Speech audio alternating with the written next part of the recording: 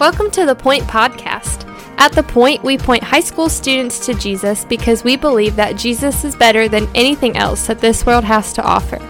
We hope that this podcast is an encouragement to you in your walk with Christ, but that it does not replace the time you're already spending with the Lord. Thanks so much for listening, and here's our awesome high school youth pastor, my husband, Justin Kinley. So one of the bummers of doing this podcast is there's always episodes that just frustrate me because I wish we could dive into the Bible so much deeper than what we are. And on this Tuesday episode, man, I'm feeling the same way here because Isaiah 40 is such an amazing chapter. I mean, Isaiah 40 is one of those that, man, you could just read and just let it just soak into your heart and read it over and over and over and over again. And I think it would just encourage you more and more every single time you read it. So today, I want to make sure you read this on your own. We encourage you to do this all the time. We really want you to always be reading and never just listen to us, but keep getting in the Word on your own. And today in Isaiah 40, I can't encourage you enough, man. Take a little bit of extra time and just read this chapter, read it slowly, and really think through what it's saying because it's amazing. But there's two parts that I want to point out. I love in verse 10. So we've already done verse 1 through 8. This is really verse 9 through the end of the chapter. But I love in verse 10 when it says, "Behold, the Lord God comes with might, and his arm rules for him. Behold, his reward is with him, and his recompenses comes before him." That's kind of an intense picture, right? Like God is coming with might, and you get this strong picture of a warrior kind of filling your mind, right? But then listen to what it says in verse 11. "He will tend his flock like a shepherd. He will gather the lambs in his arms. He will carry them in his bosom and gently lead those that are with young." So you have this mighty God, this amazing God, whom he's going to later on say in verse 18, "To whom then will you liken God?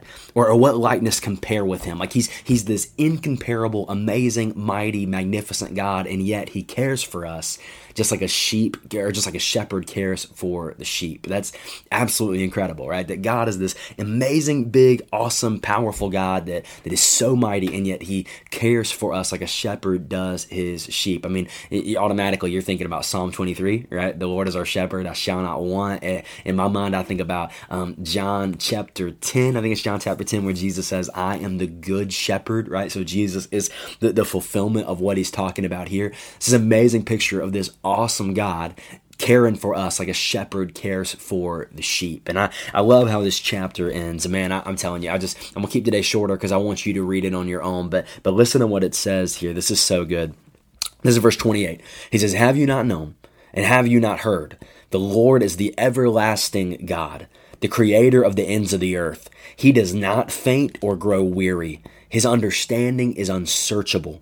He gives power to the faint, and to him who has no might he increases strength. Even youths shall faint and be weary, and young men shall be exhausted. But they who wait for the Lord shall renew their strength. They shall mount up with wings like eagles. They shall run and not be weary. They shall walk and not be faint." I mean, isn't that what a good shepherd does? He gives strength to his sheep.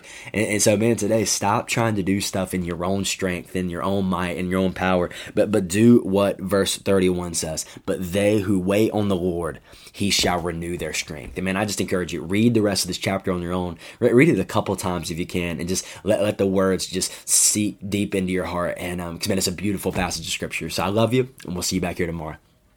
Thanks so much for listening. The Point is a ministry of First Baptist Church Indian Trail for high school students. We offer life groups every Sunday morning at 8, 9:30, and 11 o'clock. And we meet on Wednesday nights at 6:15. For more information, you can go to our church's website at fbcit.org.